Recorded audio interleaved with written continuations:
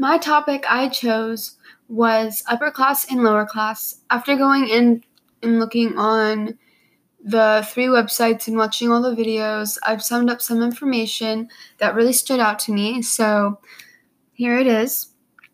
America and Europe both were really wealthy, but obviously both had their downsides. And so, yeah. And American income inequality may be more severe today than it was back in 1774, even if you factor in slavery. But that's not actually crazy as it sounds. But it might append some of our old wisdom about our country's economic heritage, which I think is pretty crazy. Wealth was distributed more evenly across the 13 colonies anywhere else in the world that we have recorded of. And so this chart stood out to me. It says income distribution, colonial America versus the world. And 13 colonies, 1774, it says it's 0.437. England and Wales, 1759, was 0.522. England and Wales, 1802, 0.593. Holland, 1732, 0.61. Netherlands, 1801, was 0.563. Not only was income more equally divided in the colonies, but Americans across the economic spectrum tended to be more richer than European counterparts. So this obviously says that some European counterparts, some places were less wealthy and more poor. Even slaves, who were sometimes paid a tiny sum for their forced labor in addition to shelter and food, technically earned more than the poorest Europeans. So there's a flaw in Europe, as they are wealthy. In some parts, they might be a little bit more wealthier, but they also have the weak spots where they can be very poor. So, yeah. And so, obviously, I saw this other chart. It says U.S. income distribution 1774, 1860, and 2010. Looking at the chart, so blue is 1774, red is 1860, and green is 2010. And so this is the top.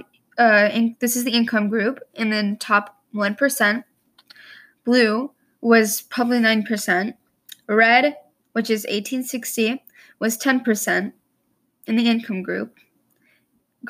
Green, which is 2010, is 20%.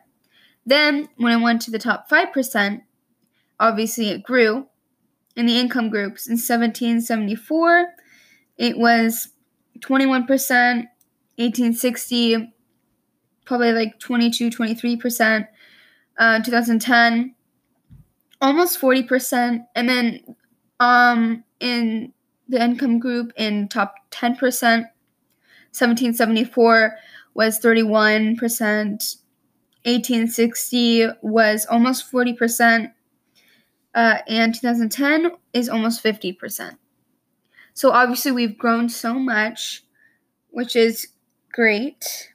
And the American income equality from the Census Bureau, it still appears that we were more of a middle-class society back when tricorner hats were actually considered high fashion, which is some time ago.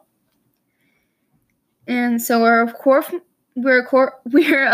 a much richer and better off nation today than 240 years ago. In the 1770s, America was a highly agrarian country of yeomen, farmers, merchants, and tradesmen, with an economy that accounted to just a few $1 billion in present values, like modern India or Russia. So those were the things that really stood out to me. And yeah, thank you. Bye.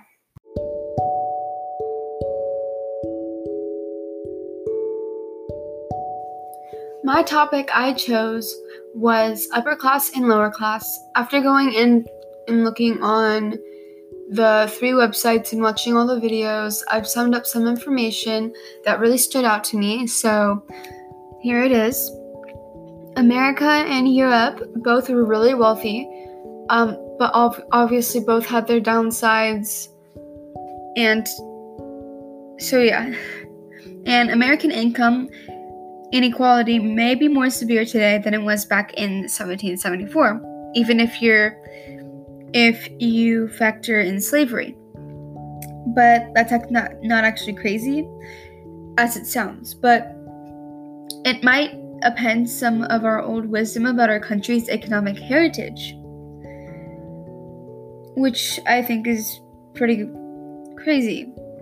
Wealth was distributed more evenly across the 13 colonies anywhere else in the world that we have recorded of. And so this chart stood out to me. It says income distribution, colonial America versus the world. And 13 colonies, 1774, it says it's 0.437. England and Wales, 1759, was 0.522. England and Wales, 1802, 0.593. Holland, 1732, 0.61. Netherlands, 1801, was 0.563. Not only was income more equally divided in the colonies, but Americans across the economic spectrum tended to be more richer than European counterparts. So this obviously says that some European counterparts, some places were less wealthy and more poor. Even slaves, who were sometimes paid a tiny sum for their forced labor in addition to shelter and food, technically earned more than the poorest Europeans. So there's a flaw in Europe, as they are wealthy. In some parts, they might be a little bit more wealthier, but they also have the weak spots where they can be very poor. So, yeah. And so, obviously, I saw this other chart. It says U.S. income distribution 1774, 1860, and 2010. Looking at the chart, so, blue is 1774, red is 1860, and green is 2010. And so this is the top. This is the income group, and then top 1%. Blue was probably 9%. Red, which is 1860, was 10% in the income group. Green, which is 2010, is 20%. Then, when it went to the top 5%, obviously it grew in the income groups. In 1774, it was 21%. 1860, probably like 22, 23%. 2010, almost 40%. And then in the income group in top 10%, 1774 was 31%. 1860 was almost 40%. And 2010 is almost 50%. So obviously we've grown so much, which is great. And the American income equality from the Census Bureau, it still appears that we were more of a middle-class society back when tricorner hats were actually considered high fashion, which is some time ago. And so we're of course much richer and better off nation today than 240 years ago. In the 1700s, in the 1770s, America was a highly agrarian country of yeomen, farmers, merchants, and tradesmen, with with an economy that accounted to just a few $billion in present values, like modern India or Russia. So those were the things that really stood out to me. And yeah, thank you. Bye.